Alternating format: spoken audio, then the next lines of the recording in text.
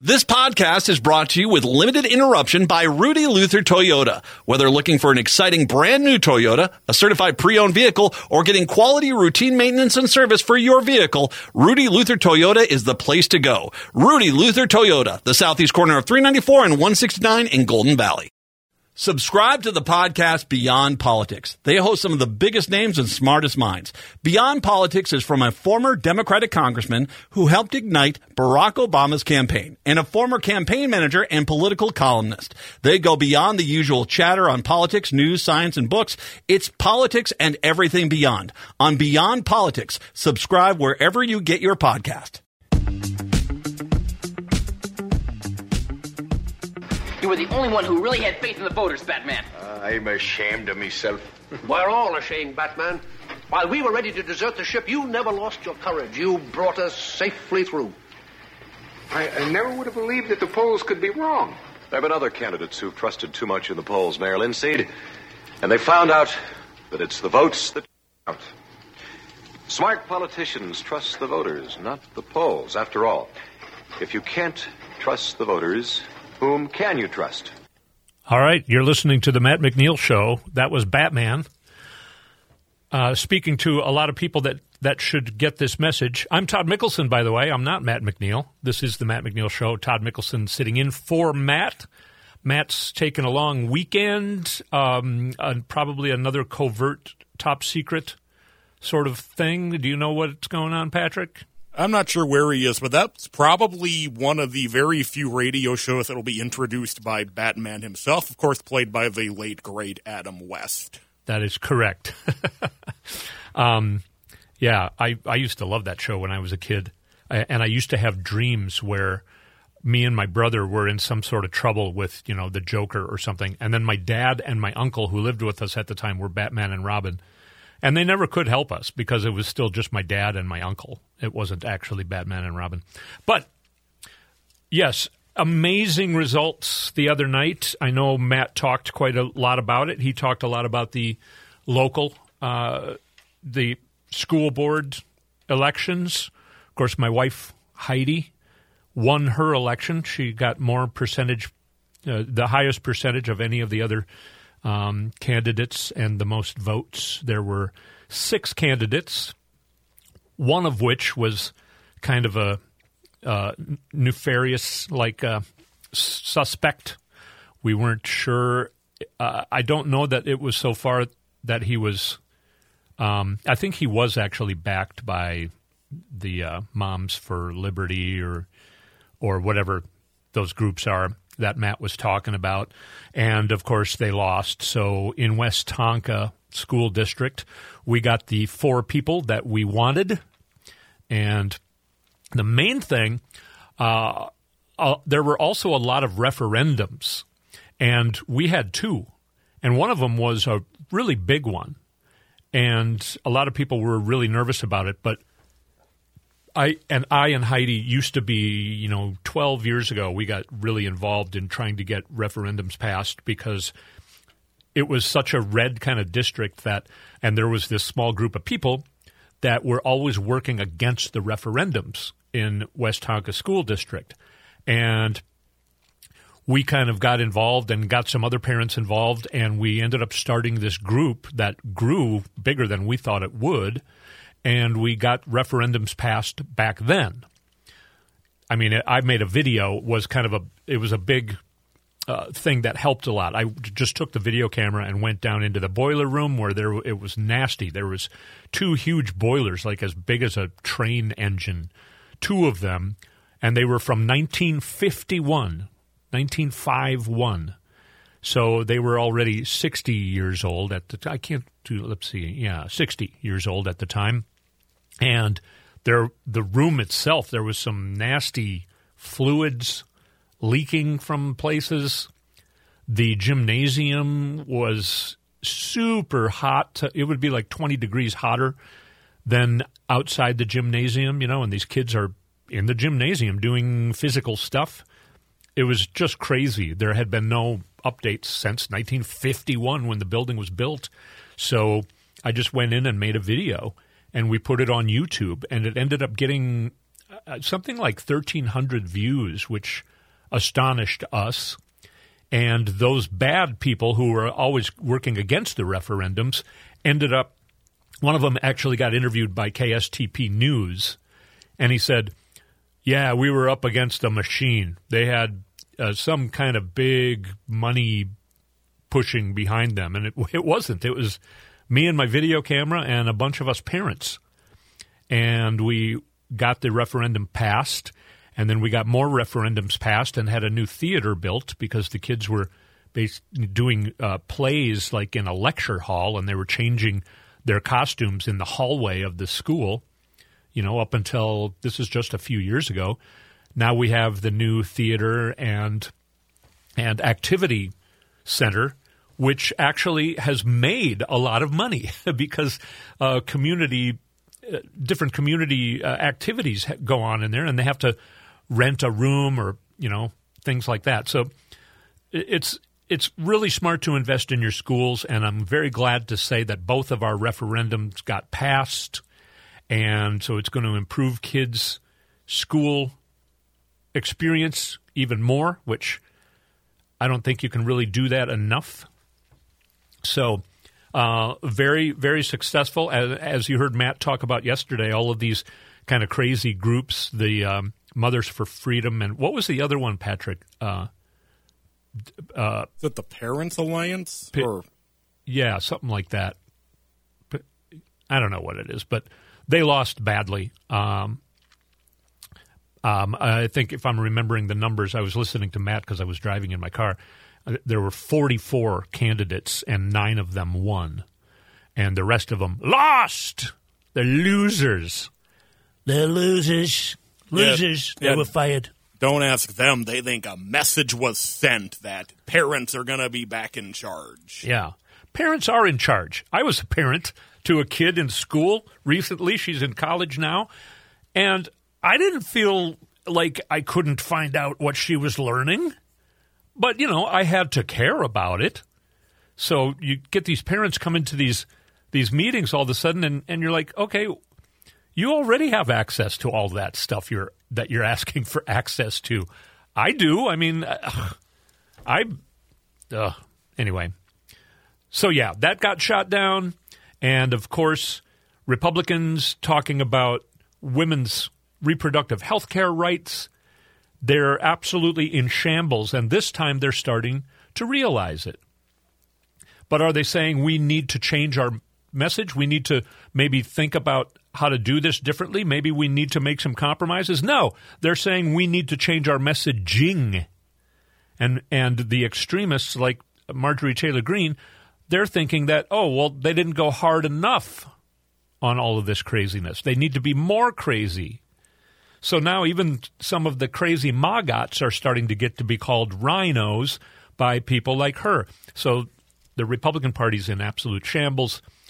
We'll talk a little bit more about that, but I wanted to focus on the fact that there was some polling just this last weekend, just a few days ago, where everybody was all panicked because it looked like Joe Biden was going to lose.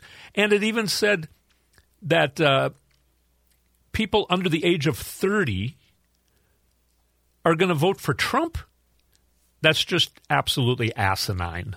So all of these polls, and again, you've heard me say it before, either on my podcast, A Satellite View, or here on AM 950. If you've heard me doing this, you've heard me say it before that you can't trust the polling.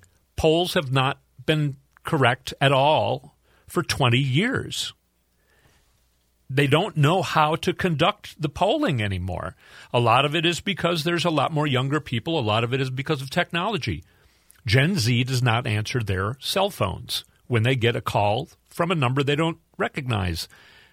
They're not part of this poll.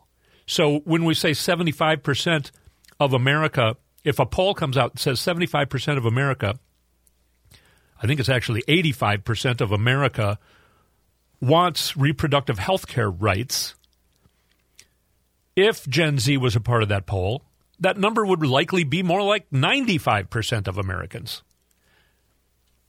So that's the problem with the polling. And I can't tell you how angry I am with my friend Dean Phillips for trying to scare everyone in that Joe Biden can't beat Trump. That's just absolute misguided BS. The people who know how to do this, people like I can't remember his first. Oh, I can't remember his name at all. Rosenberg.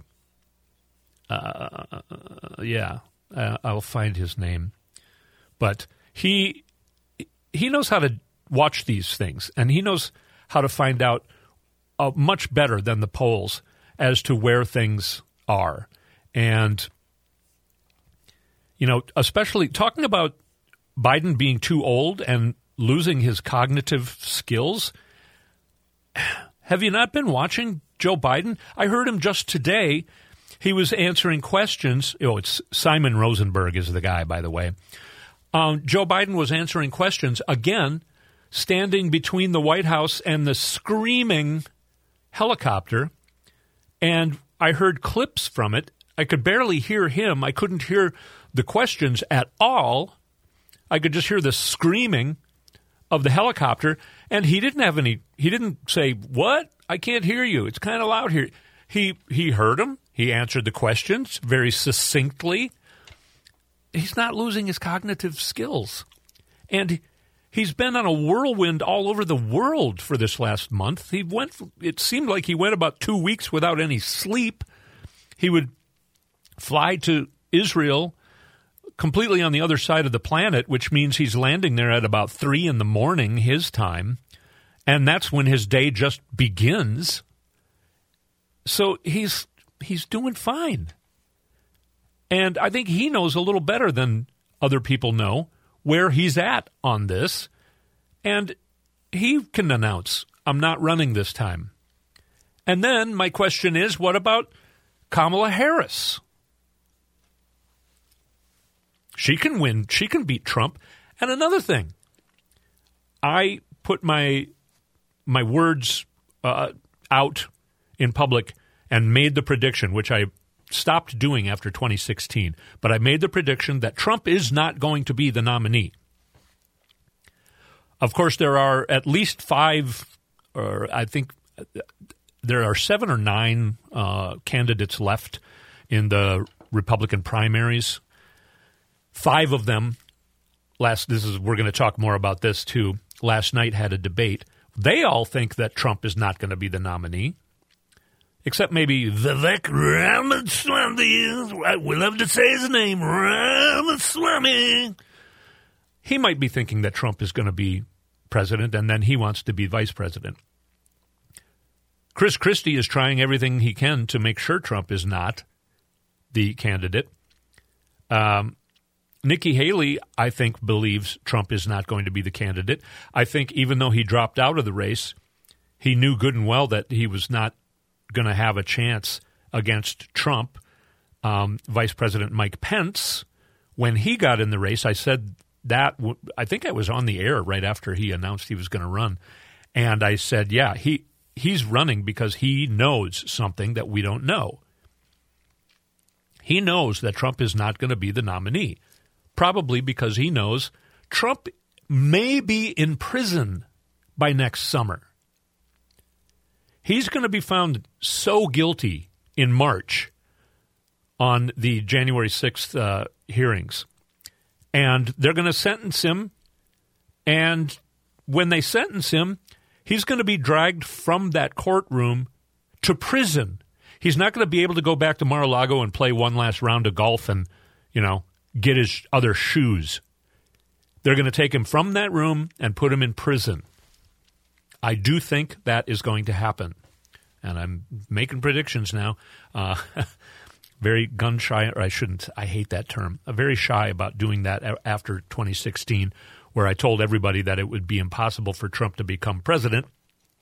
I feel a little vindicated because we found out that there was a lot of cheating going on, and there was Russian collusion. There was Russia. It actually did happen in 2016.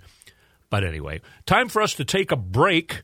And I have another very exciting thing you may or may not know that I'm going to announce when we come back. You're listening to AM 950, the projected. I'm so into Election Day. The projected voice. No, the progressive voice of Minnesota. I'm Todd Mikkelson, sitting in on the Matt McNeil Show. We'll be right back.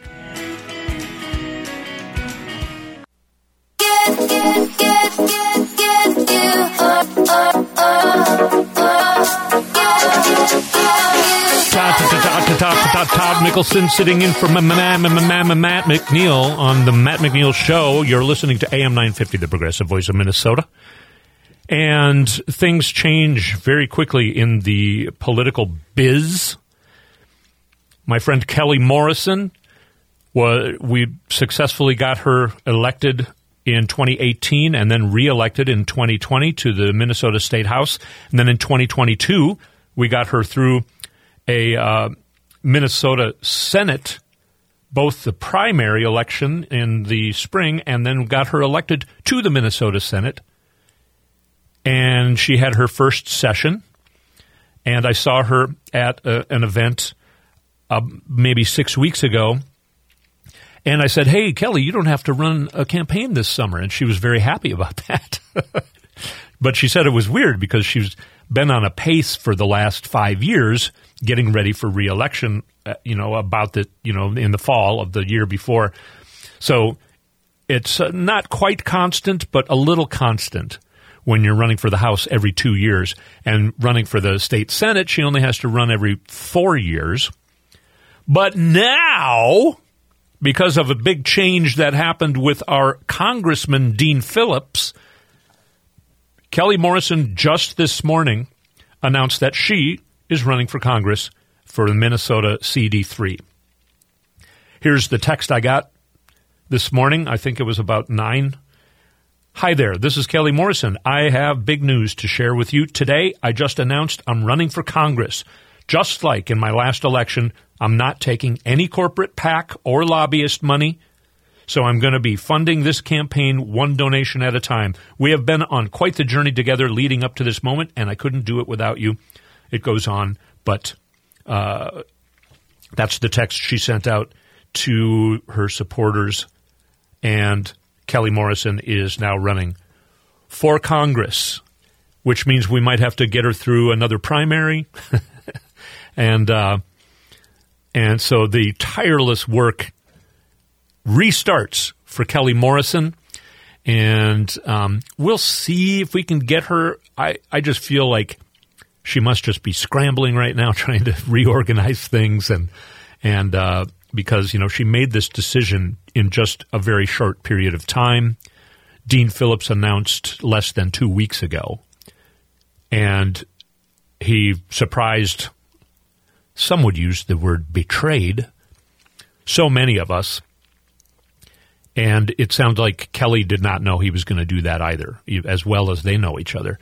And I saw Dean in D.C. just a month before he announced, and he made it sound like he was not going to run. Somebody even asked him, and he said, "Yeah, it's looking very not likely." So, and we'll maybe talk a little bit more about that, about the Dean Phillips thing. I think I have kind of a unique point of view because I worked with him since his first minute running for Congress back in late 2017, the same time Kelly was getting started running for the state house. And then being, voting for him, having him be my first Democratic congressman in the area I live, for my whole entire life. And he is a really great guy. I'll always consider him a friend. He is really a great guy, but what he's doing now is just something that I don't approve of, and kind of have some strong feelings about. But that's another subject. We want to celebrate the fact that Kelly Morrison is going to make such an incredible candidate to run for Congress. And then when I go to Washington, D.C., I can visit Kelly Morrison. And, she it's kind of hard, though, because we were all excited about her being senator. But because the DFL just kicked so much caboose, we'll say, in this last session, Kelly being a huge part of it, it seems like her job is done here, and now she's going to move on. And that's great, but it's also a little sad. But that's the thing about this political biz. Back when I first got started, Paul Thiessen was the became the Speaker of the House the same year that I ran in 2012. And I became friends with him. Erin Murphy was heading up the DFL caucus. I got to know her really well. They would come to my house for fundraisers for me to support me, and they were very supportive of me. I got to be friends with them, and then 2 years later, Paul's not the speaker anymore, and then a couple years after that, he's going to run for governor, and then he gets appointed to the Supreme Court, Minnesota Supreme Court, and when I go visit the Capitol, he's not there anymore, and then for a couple years, Erin wasn't there because she ran for governor, and wasn't in the legislature for 2 years. Then she re-ran and got back in. Melissa Hortman took over. I know her really well. But someday, seems like she's going to stay the Speaker of the House for quite a while. But things move fast. I'm the candidate for 4 years, and then all of a sudden I'm not. And there's somebody else that nobody has met before. And then, I work with these campaigns, and then, out in my district, running for the House is extremely difficult. So I help somebody else run for the House. They try it once or twice, and then they're gone. And then, so things move so fast. So it's kind of, sweet and sad and sweet at the same time. So very happy for my friend Kelly Morrison. Going to help her out as much as we can.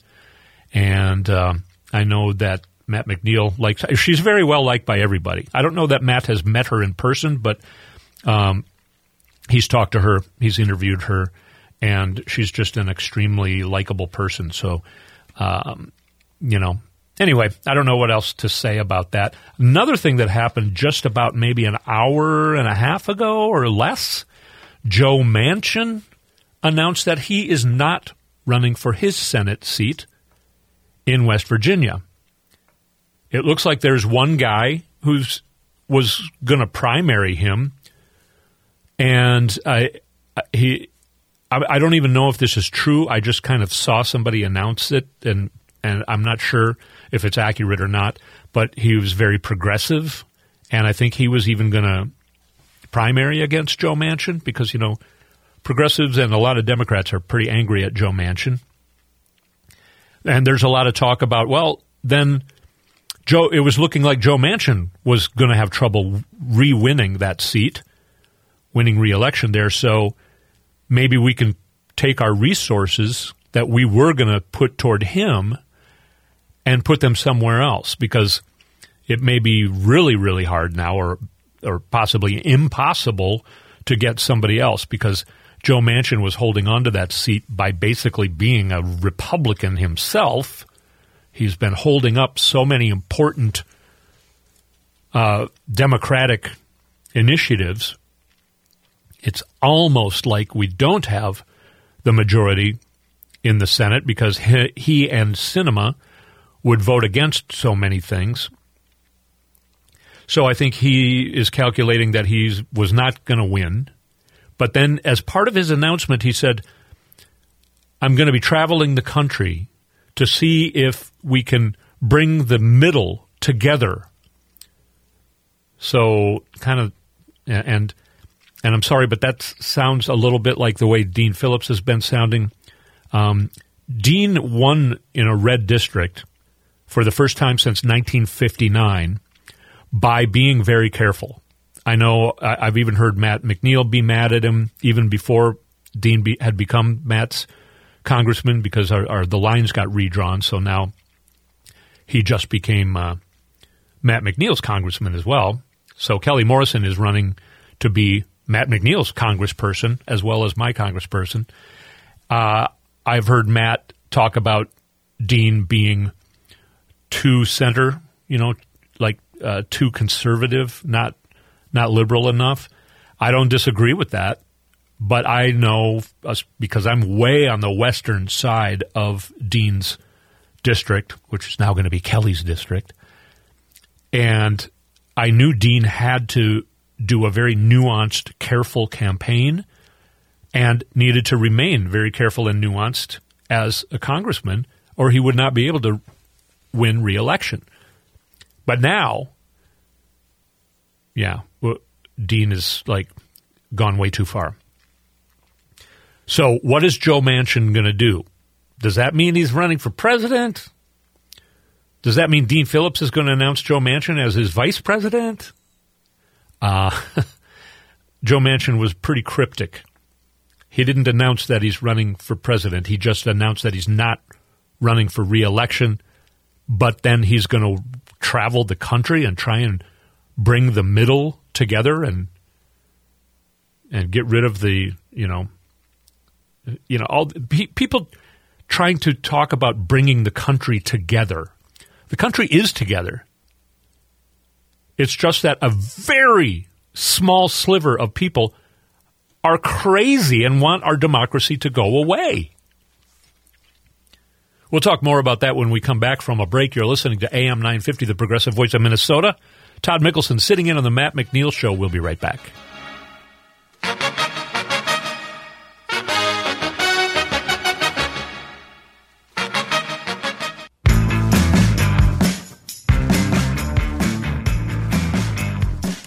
Put very sexy things like abortion and marijuana on the ballot, and a lot of young people come out and vote. It was a secret sauce for disaster in Ohio. I don't know what they were thinking, but that's why I thank goodness that most of the states in this country don't allow you to put everything on the ballot, because pure democracies are not the way to run a country. That's Rick Santorum. That's what the Republican Party thinks about the country, I guess. Democracy, true democracy, is not the way to run this country. Said it out loud. Leave it to Rick Santorum. He's still around. I was talking about politics, how all of a sudden, somebody runs a couple times, they lose, and then you don't hear from them again. Sadly, there's Fox News, and it seems like a lot of Republicans only run and then get elected and then announce they're not running for re-election so that they can become a pundit on Fox News. So they stick around. Anyway, that's what Republicans think about people voting in this country. That's why they're against democracy now. They're not even covering it up. They're not even covering up the fact that they are against democracy. And it's because they know if there's a true democracy and fair elections, their party is extinct right about now. Actually, they have been thinking that for 50 years or more. Richard Nixon thought it. He undermined a peace agreement that Johnson was working on in Vietnam. He undermined that peace agreement because he knew if the peace agreement went through, then Richard Nixon would not be able to win the election to become president. So he threw a wrench in it. And Vietnam ended up going on for another 6 years.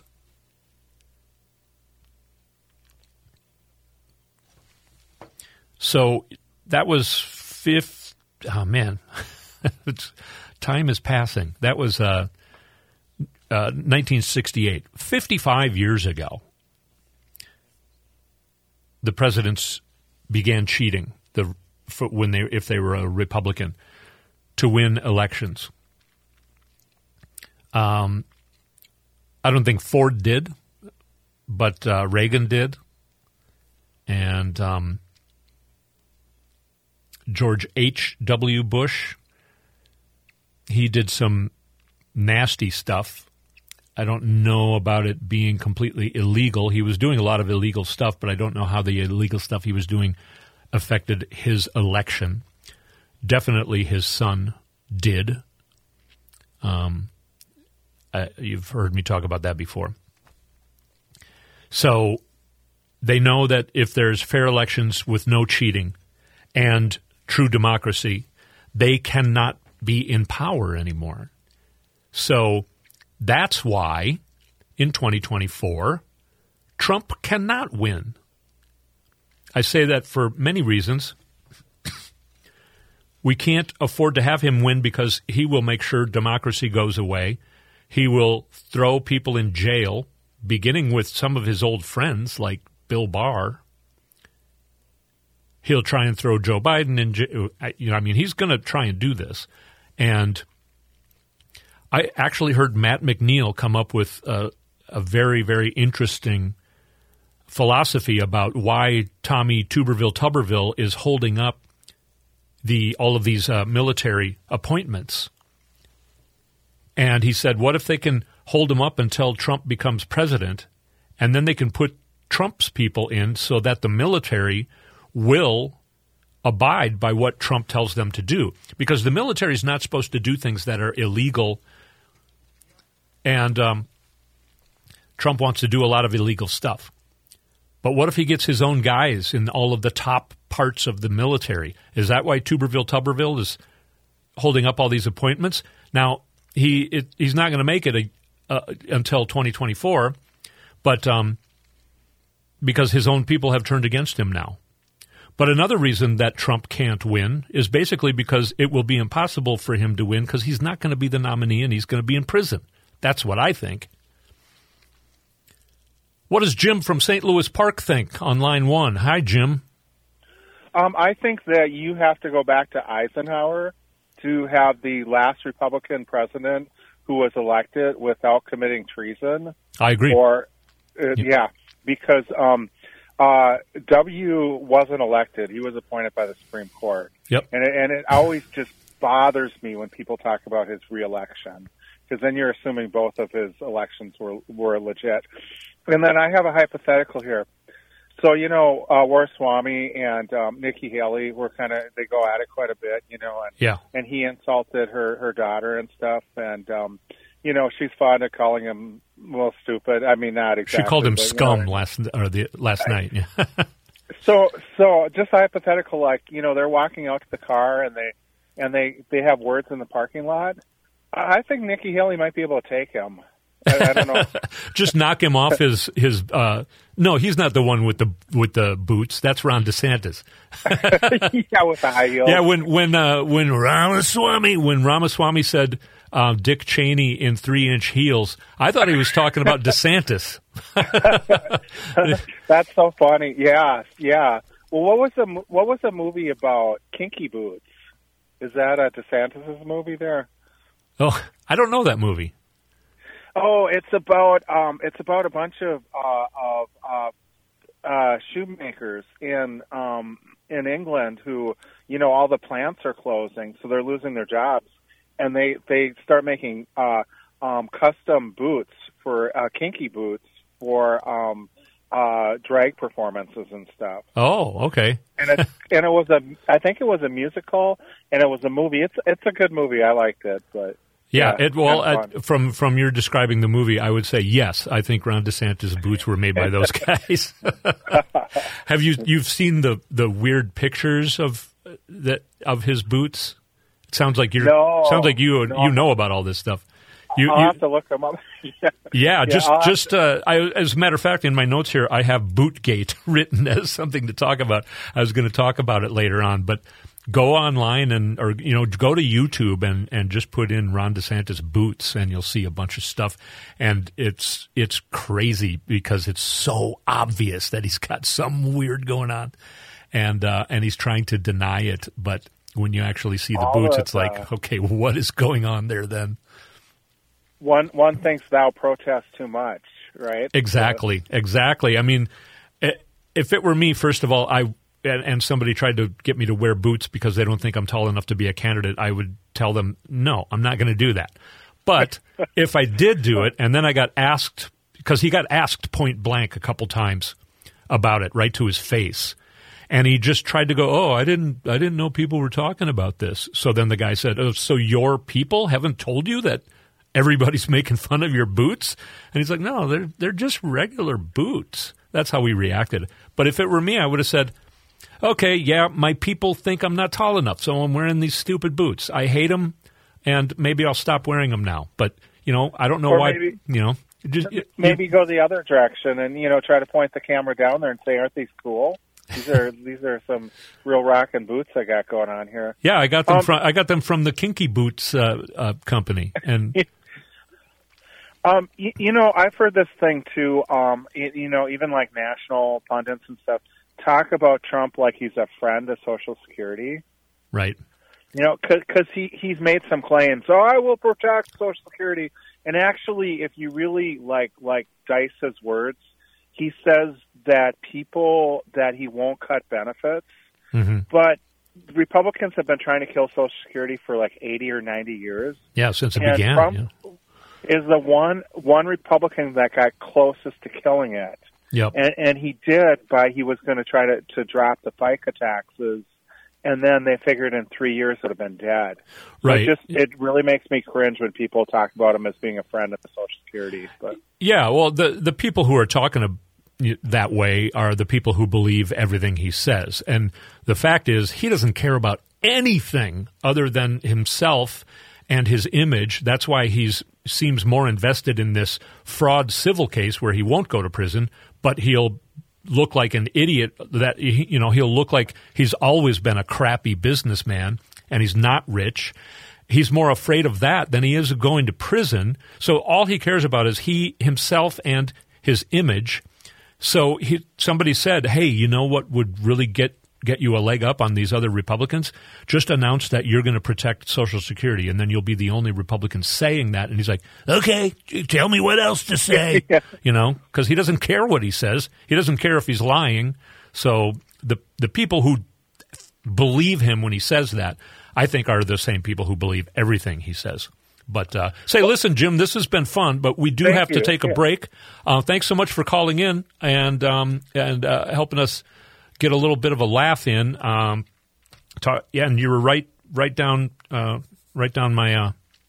my path there of talking about Ron DeSantis' boots. Anyway, so that's Jim from St. Louis Park. You're listening to AM 950, the progressive voice of Minnesota. Todd Mikkelson sitting in on the Matt McNeil Show. We'll be right back.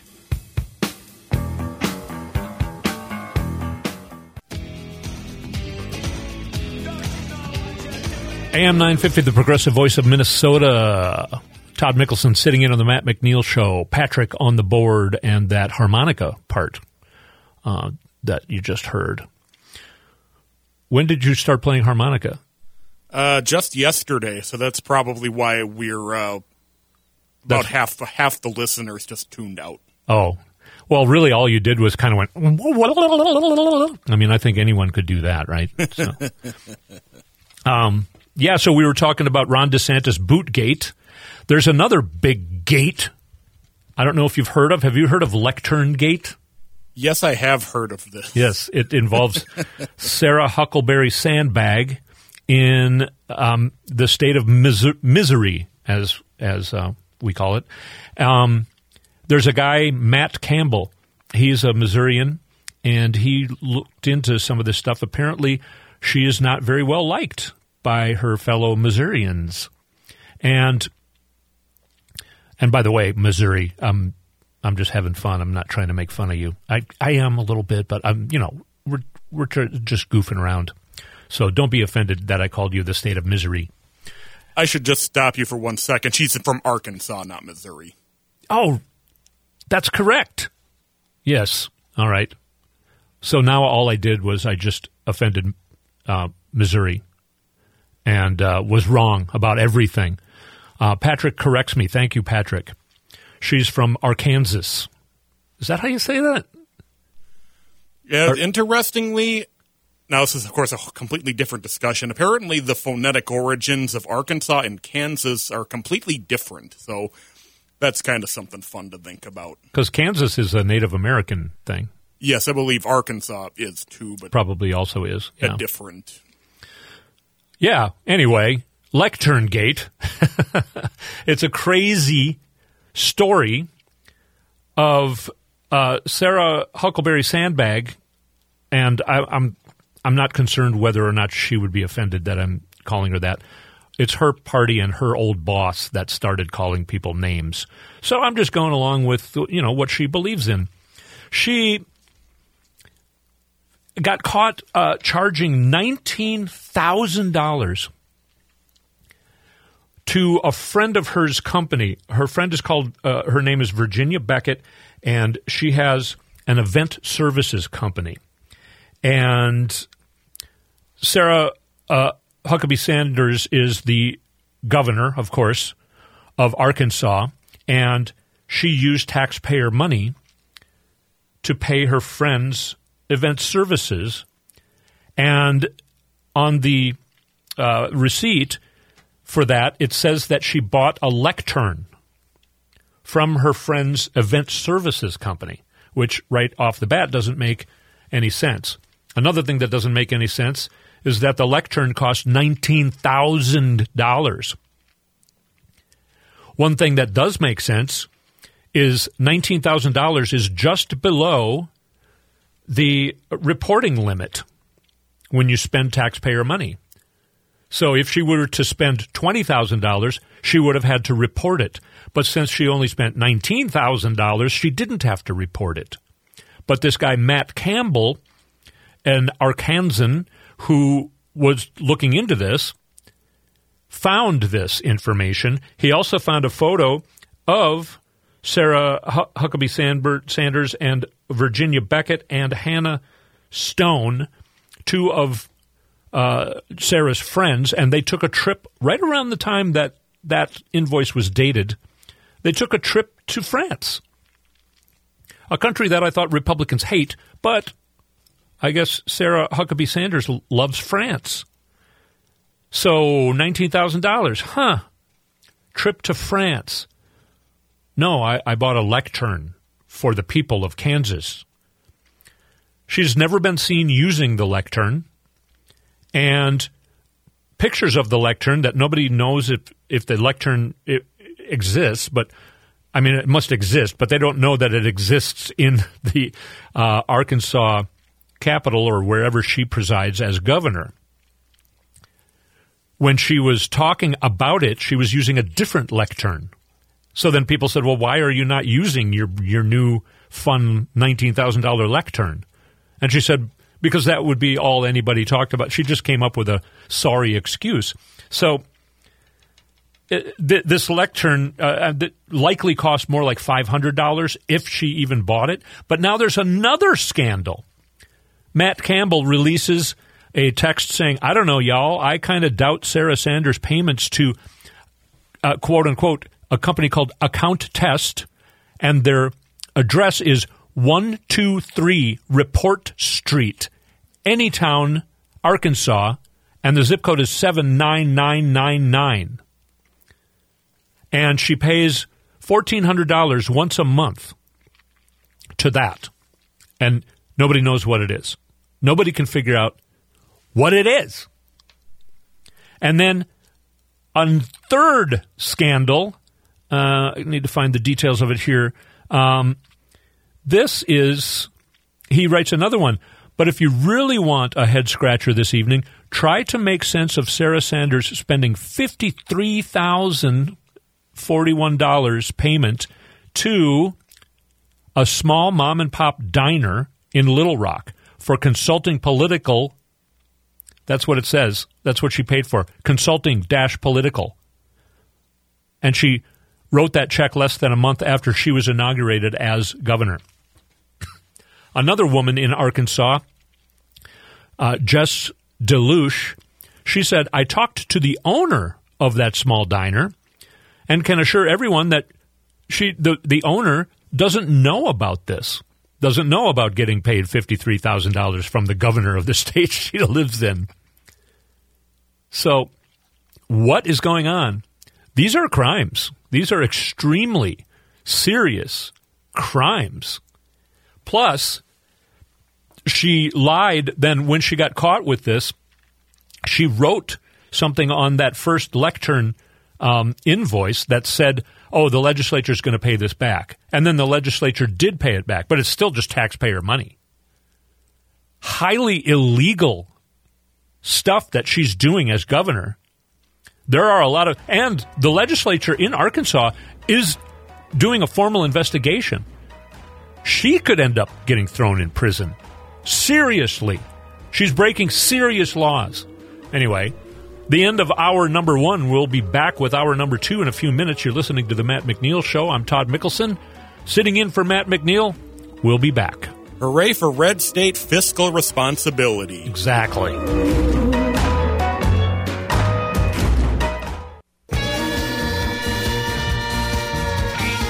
AM 950, the progressive voice of Minnesota. Todd Mikkelson sitting in on the Matt McNeil Show. Thanks for tuning in. We're talking about all kinds of stuff. One thing that I want to point out, this week, it's crazy. The Trump family testifying on the stand, including Donald Trump on Monday, Ivanka Trump on Wednesday. Last week was, who were the two? Beavis and Butthead Trump. Testifying on the stand. Something that I don't know Donald Trump has ever done. And he couldn't handle it, of course. That happened last night. We're going to, in a minute here, start talking about what went on at the Republican debate. That was just last night. And just the night before that, Tuesday night, incredible results in elections, where, again, Democrats just outperformed and way overperformed, and for some reason, again, surprised everybody. How many times do we need to be surprised? You know, we were surprised after Kansas, then we were surprised after Wisconsin. We're going to talk about that. In Kentucky, there is part of Kentucky that Trump won by 60 points. 60 points. And Democratic governor on this last Tuesday turned that around and won that district by, I think, 5 or 6 points. I think it was 6 points. That's a 66-point turnaround. Now, there are a lot of nuances in that. You know, the president and the governor are two different things, but it's still incredibly amazing. I'm going to play a clip for you right now of Andy Beshear, the guy who just got reelected as the Kentucky Democratic governor, and here is his philosophy on what happened. Well, I think candidates should run for something and not against someone. I think what you saw last night was a rejection of anger politics, of attempting to divide us, and of gross partisanship. People are tired of the constant bickering, of seeing the world in red or blue, or Team D or Team R. I think everybody who runs for office ought to come with the very best ideas about how to move us forward. I mean, I look back on the primary in 19, and Rocky and I were running against each other, but we didn't attack each other. We didn't go negative against each other. We talked about our ideas, and here we are today, friends, a big part of this administration, moving the Commonwealth forward. So my suggestion to everybody is make sure you're running first, because you really care about people and you really want to make a difference. And then tell everybody how you want to do it. I think that makes a lot of sense. I think he's got his thumb on what's going on right now. I think he's correct about how most people are feeling. And you can hear it even in the turning points now with Trump. In the debate last night, they were saying things like Trump is a different guy now than he was in 2016. Now he's running, you just hear him talk about things for himself. In 2016, of course this is BS, but in 2016 he was running for all of us. He was running for the unheard voices. He wasn't running for that. He was running, he was expecting to lose, and he thought this would help his brand by being a presidential candidate. It was just to make more money off his name on his buildings, that it's looking quite likely he's going to lose these buildings. because I mentioned the Trump family going on trial, and it looks like they're going to not be able to afford to pay the penalties, and they're going to have to liquidate. And I've heard people who understand how these things work, I've heard them say, Mar-a-Lago, he might lose Mar-a-Lago. He's almost definitely going to lose Trump Tower because he doesn't really even own Trump Tower. He only owns the retail space in the bottom, and then the rest of it is that, all the apartments are owned by the people who bought the apartments. So Trump Tower, big, gaudy, 80s-looking golden letters might get taken down from Fifth Avenue in New York. But what Andy Bashir is talking about here is people getting sick of the fighting. America is together, mostly. It's just that a very small amount, and then sadly the loudest voices are the ones who are doing all this contention. It's not from both sides. People always say, oh, well, it happens on the far left, too. No, it doesn't.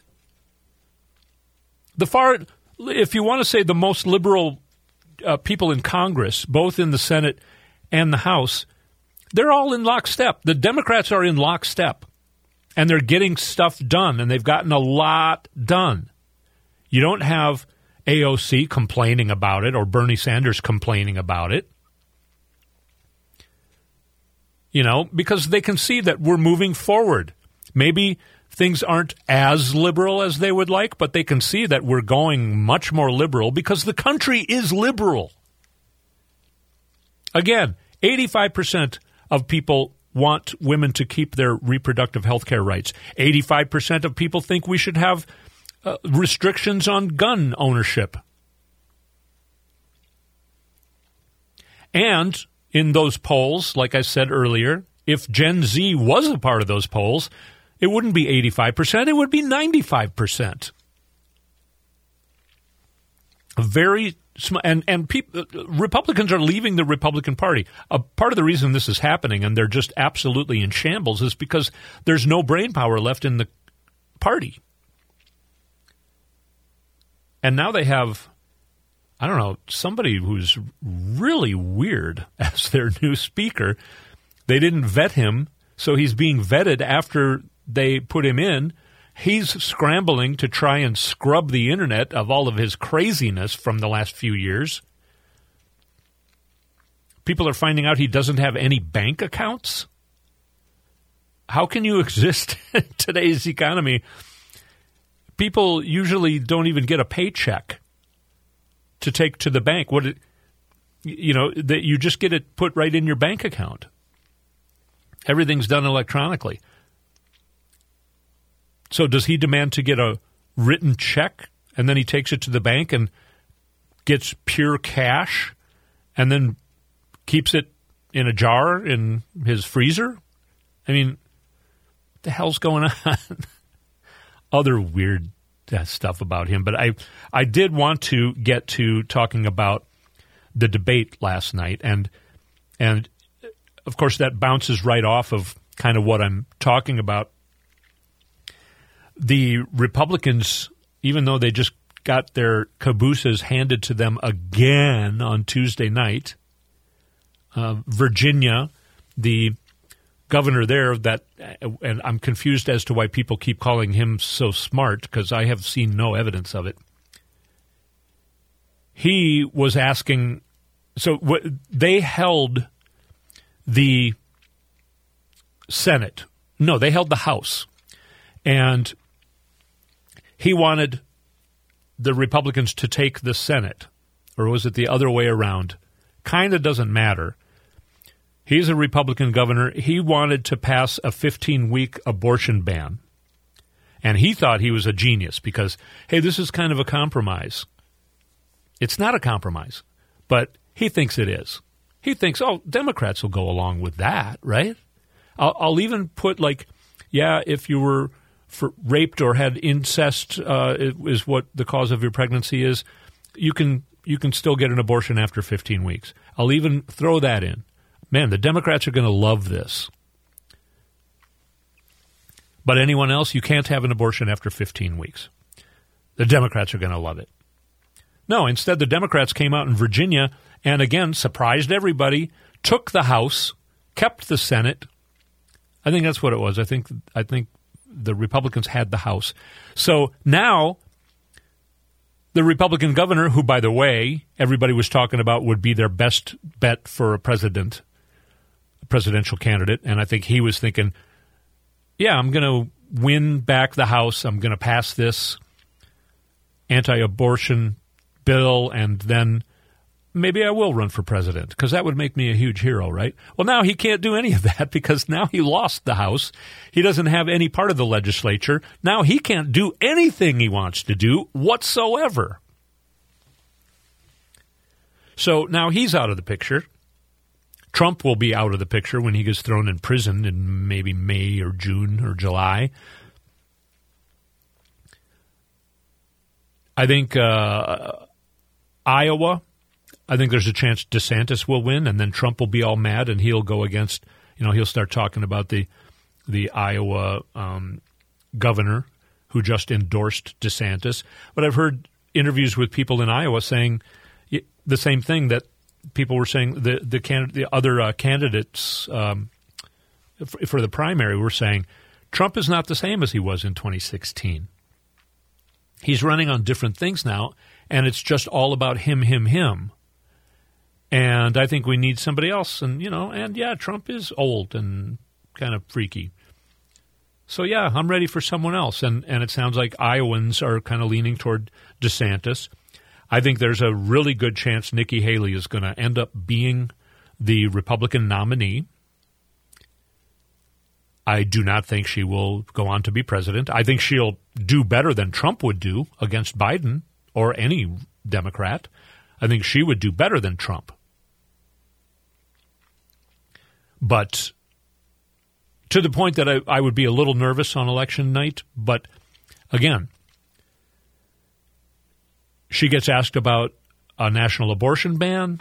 She's going to say some crap that she thinks maybe Democrats can stomach. But there is no compromising on this. You want to take away reproductive health care rights for women, period. And we don't trust you when you say you don't want to do that, which is kind of what she said. So we are going to get into I ended up watching the stupid debate last night. I'll admit I waited till it was over, and I fast-forwarded here and there. But I got the gist of all of the questions. Wow. I did it because I knew I was coming on the radio, and I didn't want you to have to do it. So I was going to report about it. And it was excruciating, man. Really, you should send me money or something. Take me out for drinks or dinner for watching the debate for you. All of you listening to this. You should treat me to something. Anyway, let's take a break, and then I'll come back and I promise, I'll finally start to get into last night's crazy Republican. And it wasn't crazy, really. It was boring, super boring. But yeah, they're not getting it. And we'll talk about why I think that when we come back. You're listening to AM 950, the progressive voice of Minnesota. Todd Mikkelson sitting in on the Matt McNeil Show. We'll be right back.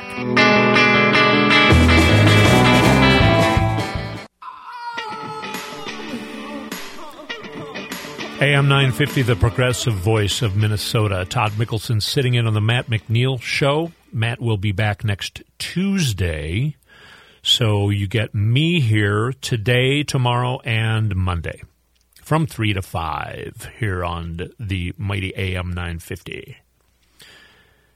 So we're going to get into the debate. And it's not even really going to take all that long because there were a couple moments that were interesting.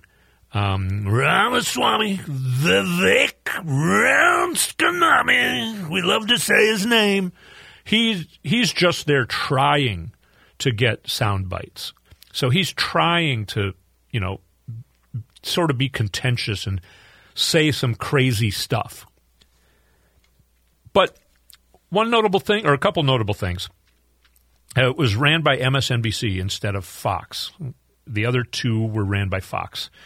And MSNBC, for some stupid reason included, I can't remember his name, some right-wing guy. I'm picturing, I know his name, and whenever I'm on the radio and I'm trying to think of somebody, I can't. Hugh Hewitt. So Hugh Hewitt was being fairly reasonable, but in real life he's a crazy maggot who says he's not, but he is. If you're still a Republican, you're a crazy maggot. I'm sorry. There's that's what they have become. So I don't know what the future is. Anyway, that's a whole nother subject. Notable things, no questions about climate change. No questions about guns, even by MSNBC. They did ask about abortion and women's health care rights. For a little while I thought, are they not even going to go there? Is this just the Republicans made a deal with MSNBC saying, no, you can't ask us about anything that would be hard for us to answer. Talking about things going on right now overseas. And, of course, the United States giving funding, aid, both to Israel and to Ukraine. There's a package that Biden wants to do that's $105 billion, I believe. That would include Israel, Ukraine, and Taiwan. Ramaswamy, he just said, no, I don't think we should send money to Ukraine. And then he said all this crazy stuff about Ukraine that I don't think is true, but this is what some of these people do. They say something super crazy, and they know you don't know if it's true. And they also know that you can't even really look it up because it's crazy, but you can't prove that it's not true, so they kind of get away with it a little bit. But one of the things he said is that they have a Nazi comedian in cargo pants as their new president. He's talking about Zelensky. He's calling him a Nazi for some reason. You know who else calls him a Nazi? Putin. Nobody else. Just Putin and Vivek Ramaswamy. But he also went on to name provinces. He said, and the other things in those countries, hey, that's how he talks kind of. In those countries, it's really weird. He's so annoying. Some people would say he's very punchable. I don't like violence. I've never punched anybody. But I understand when people call him punchable. And so he says, names some provinces that have kind of hard to pronounce names. And you can tell that he just studied this and then rehearsed the names of 3 provinces in Ukraine. He even points out that probably nobody else on the stage could even name any of these provinces. So he names those provinces and he says, those have been Russian-speaking people since 2014. Those have not even been a part of Ukraine, and those have been Russian since 2014. Of course, Russia illegally annexed places in 2014. He doesn't mention that part. And then Nikki Haley comes on, and you can tell she's got an overview of the world, at least. She says Putin and she are salivating for someone like that becoming president, pointing at Vivek Ramaswamy. Then in my notes I put, at least she has a worldview. She talks about that Taiwan wants us to support Ukraine and wants Ukraine to be victorious because China is watching that to see whether or not what the chances are that they can take over Taiwan. So she's seeing a whole world view.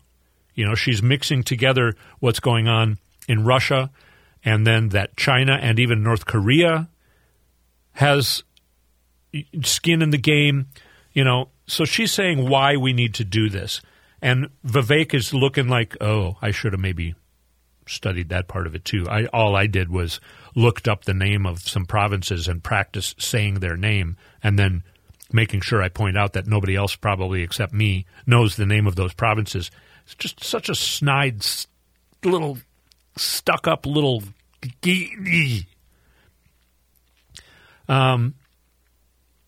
DeSantis said he will deport all Middle Easterners. He said on this subject, he didn't really talk about this subject. He didn't really answer the question.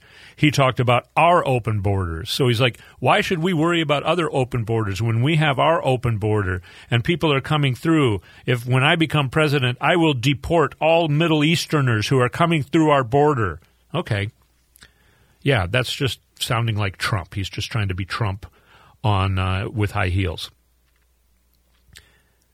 Christie he talked kind of like Nikki, and he said, yeah, you can really see the inexperience here in somebody like Vivek Ramaswamy. And then he pointed out some of the same things that Nikki Haley pointed out.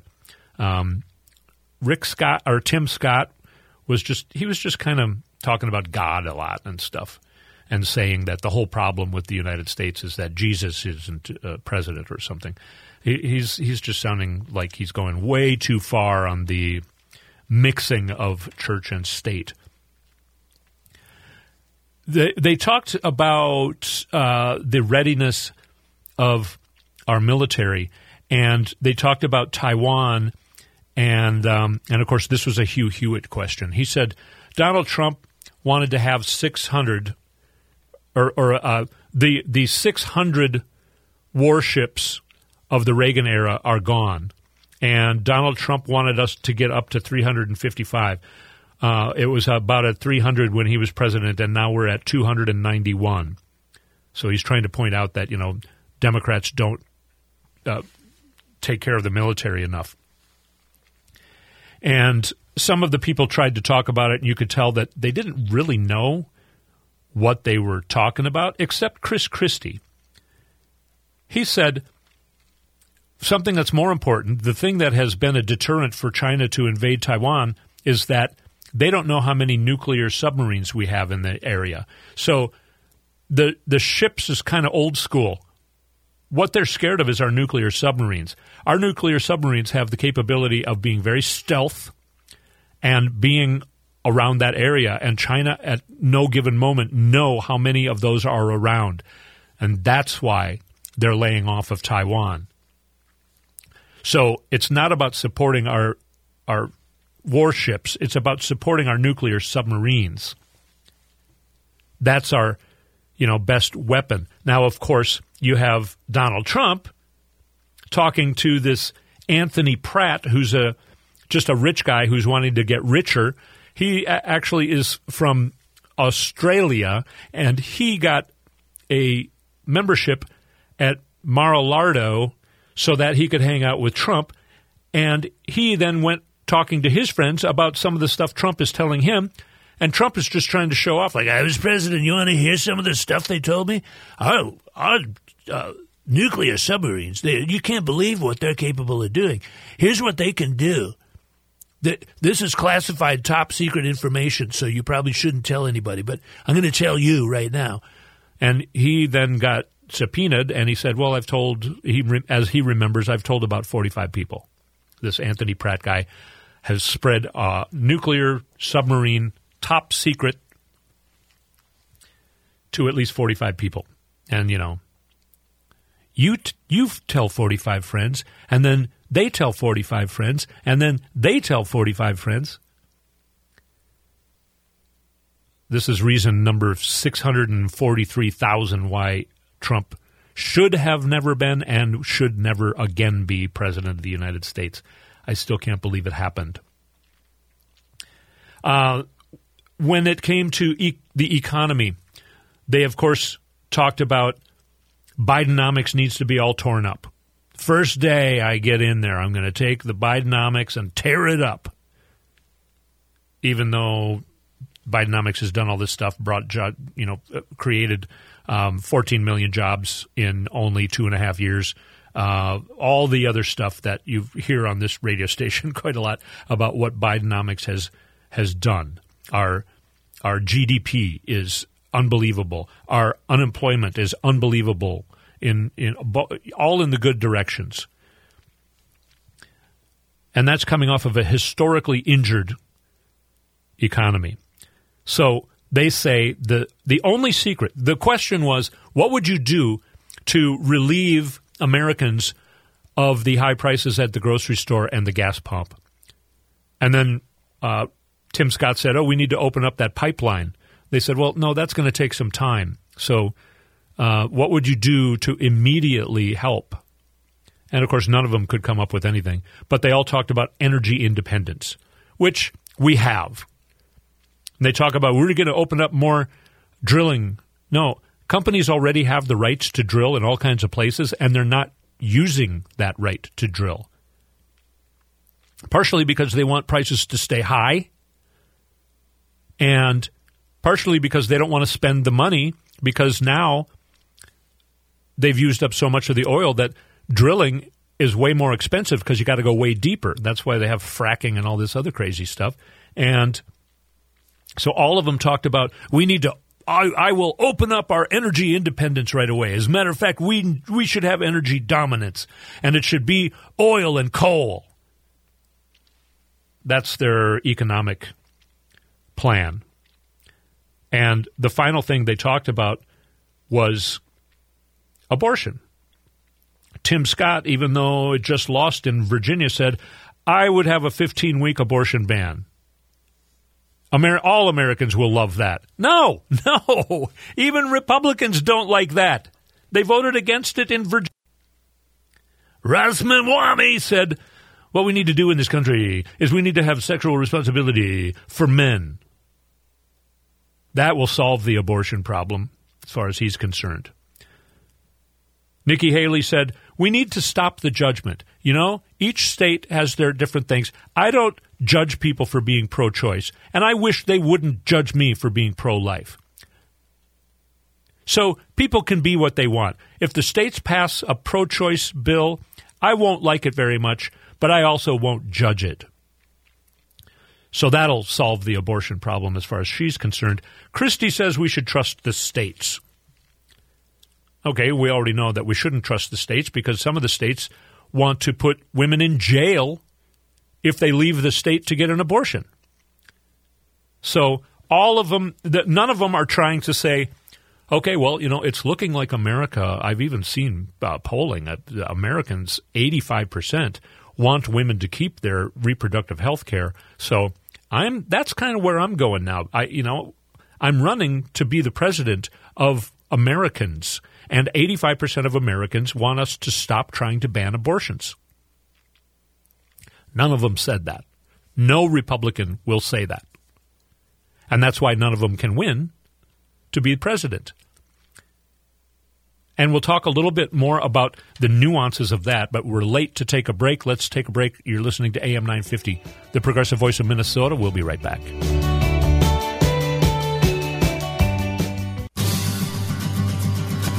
AM 950, the Progressive Voice of Minnesota. Todd Mikkelson sitting in on the Matt McNeil Show on this Thursday, November 9th, 2023, in the Space and Time Continuum.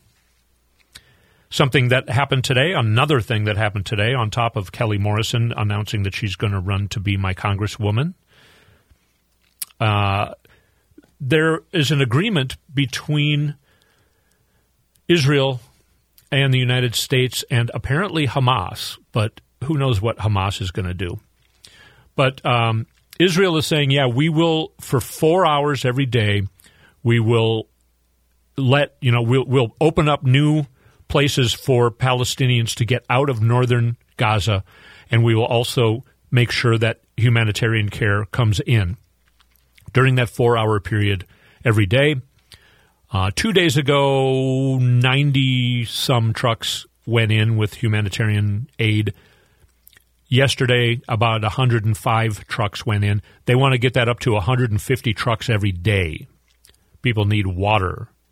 They need fuel to run some of the stuff, even including things that are keeping people alive in hospitals.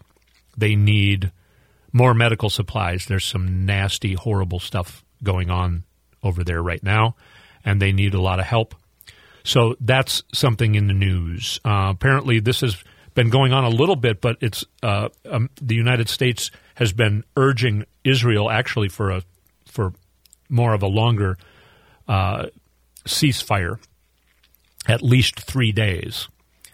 And right now they have negotiated and gotten some more humanitarian help to go in and some more people to get out of harm's way.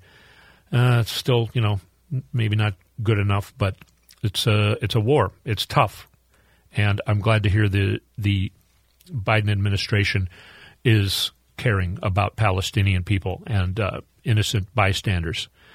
I don't know. We're not going to go into the whole all of that's going on in the Israeli war right now.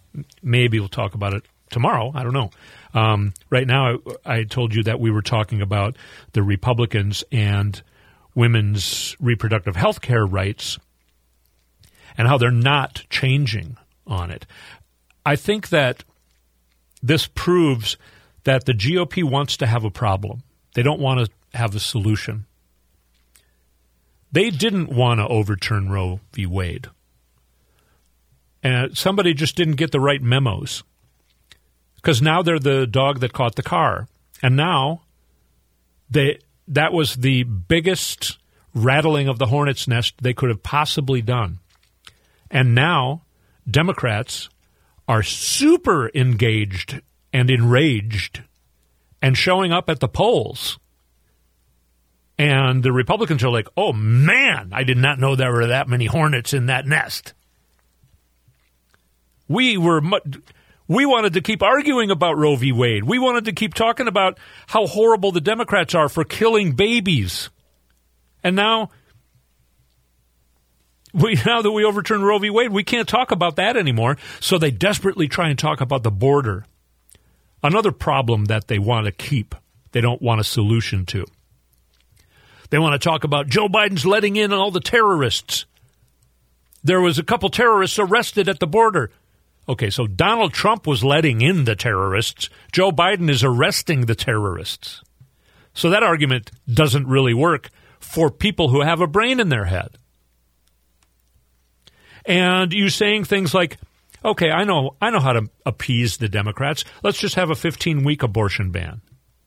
That'll be good. Because if a woman goes to the final month, say, now she was intending to have that baby. She was probably very happy and excited about becoming a mother and having a baby. But a horrible complication happened that will either harm or kill the baby or harm or kill her. And the doctor says the only way that you're going to live is to have an abortion. And so if your baby were to be born, it probably couldn't live longer than a few minutes, or it would have this problem or this or that, and you would be dead. Republicans want that woman to die. But they think, let's just have a 15-week abortion. They don't understand, and they don't listen to how this works. So now they have to talk about some sort of abortion ban, or they can't keep their base. But if they talk about some sort of abortion ban, they lose 85% of Americans. And that's what's been going on in all of these elections, these state elections where they're trying to sneak them in like in August and hope that nobody shows up. But Democrats are showing up. They're not getting away with anything anymore. And now they regret solving the problem that they were working on for 50 years of overturning Roe v. Wade. Now they're totally screwed. Can I say that on the radio? I don't know. I think by pointing out that I maybe shouldn't say it on the radio is what makes people think the thing that we shouldn't be talking about on the radio. Anyway. We're all adults here, right? Anyway, so that's why they can't win the presidency. They're going to be asked, do you want a nationwide abortion? And even if they say, well, not a full one, just maybe a 15-week ban. Or Chris Christie, now he's saying, I think we should leave it up to the states.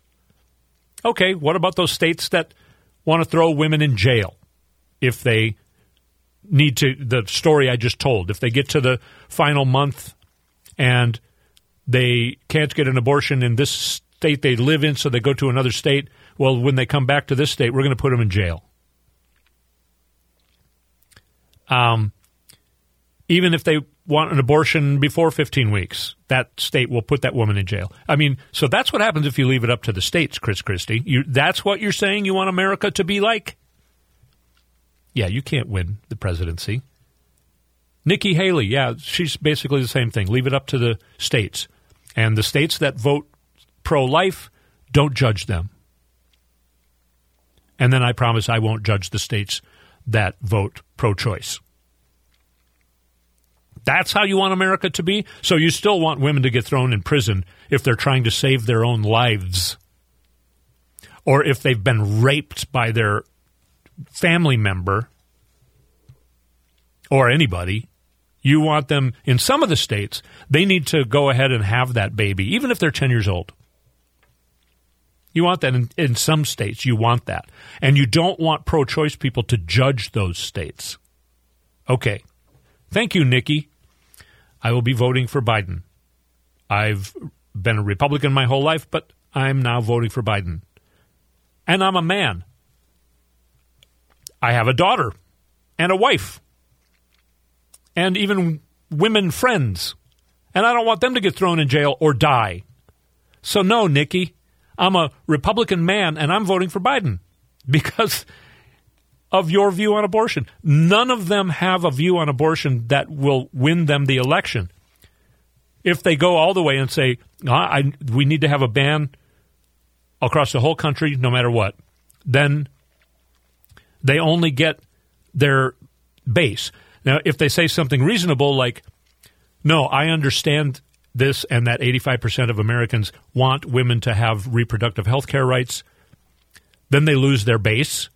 And they can't win because they're not going to get Democratic votes. And now they get even less votes because they lose their base. And that's why they're sticking to this, because they at least want to get their base. But they all know, these people know that they're doomed. So I don't know exactly what the plan is over there anymore. And we'll talk a little bit more about the fact that Republicans are becoming extinct and can't win an election anymore. When we come back from a short break, you're listening to AM 950, the Progressive Voice of Minnesota. Todd Mikkelson sitting in on the Matt McNeil Show. We'll be right back.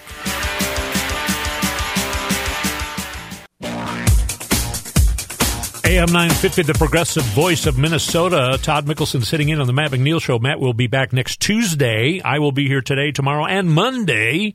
And also you can hear my podcast, A Satellite View. It comes out weekly, usually on like Sunday night. And I do a lot of the same thing that you hear me do here. And you can find it by going to am950radio.com. Click on the programs link and scroll down a little bit, and you can find the super cool graphic and logo for A Satellite View. Click on it and listen. It's got I think I'm on like the 36th or 37th, maybe even higher than that episode already. Been doing it for more than a year now. So there was a hiatus. That's why it doesn't add up to 52. We were talking about elections and how the Republicans really rattled the hornet's nest. And now, then, a couple guys who really know a lot about how these things actually work. I told you about Joe Manchin just today saying that he's not running for re-election. We don't know if he's going to try and be a candidate for president, maybe with the no labels. You know, people have been speculating about that. I personally think he'll take more votes away from the Republicans than he will from Joe Biden, but whatever. But people are saying Joe Manchin retires, making Democrats' brutal 2024 Senate map even more brutal. And then Ezra Levin, He writes, I'm seeing this take a lot, but for the record, most of us assumed Manchin was toast once Jim Justice got in the race, his Republican opponent. We were not planning any investments in that race, and I don't know anybody who was.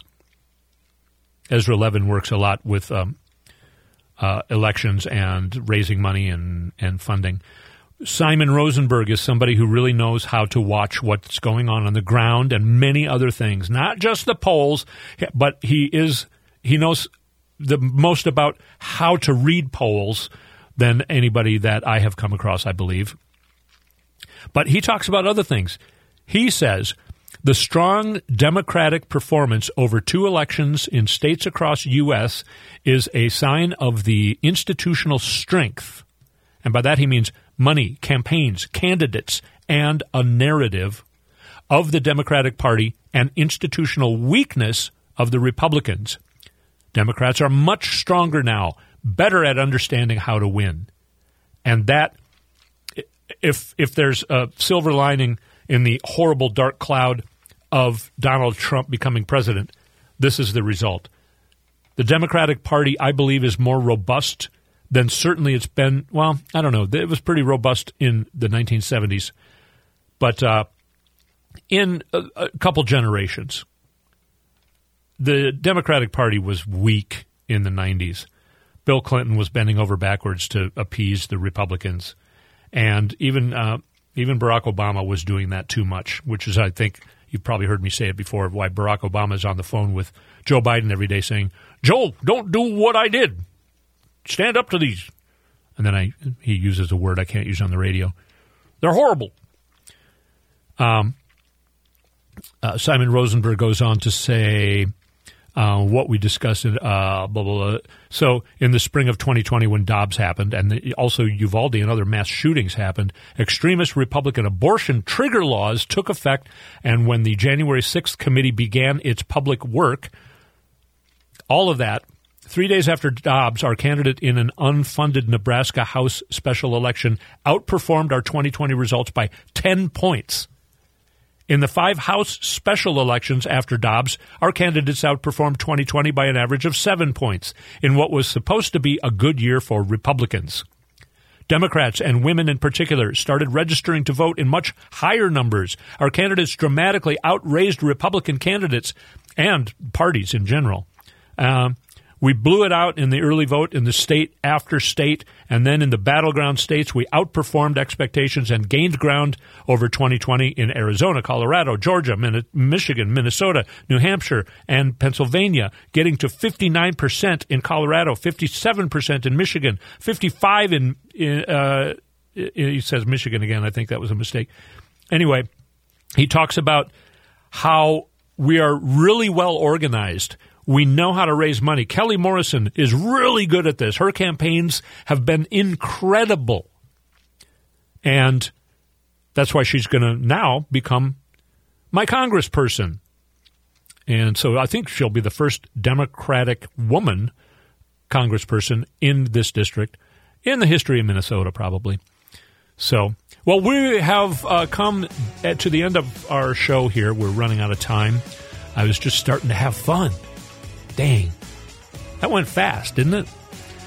Todd Mikkelson in for Matt McNeil today, tomorrow, and Monday.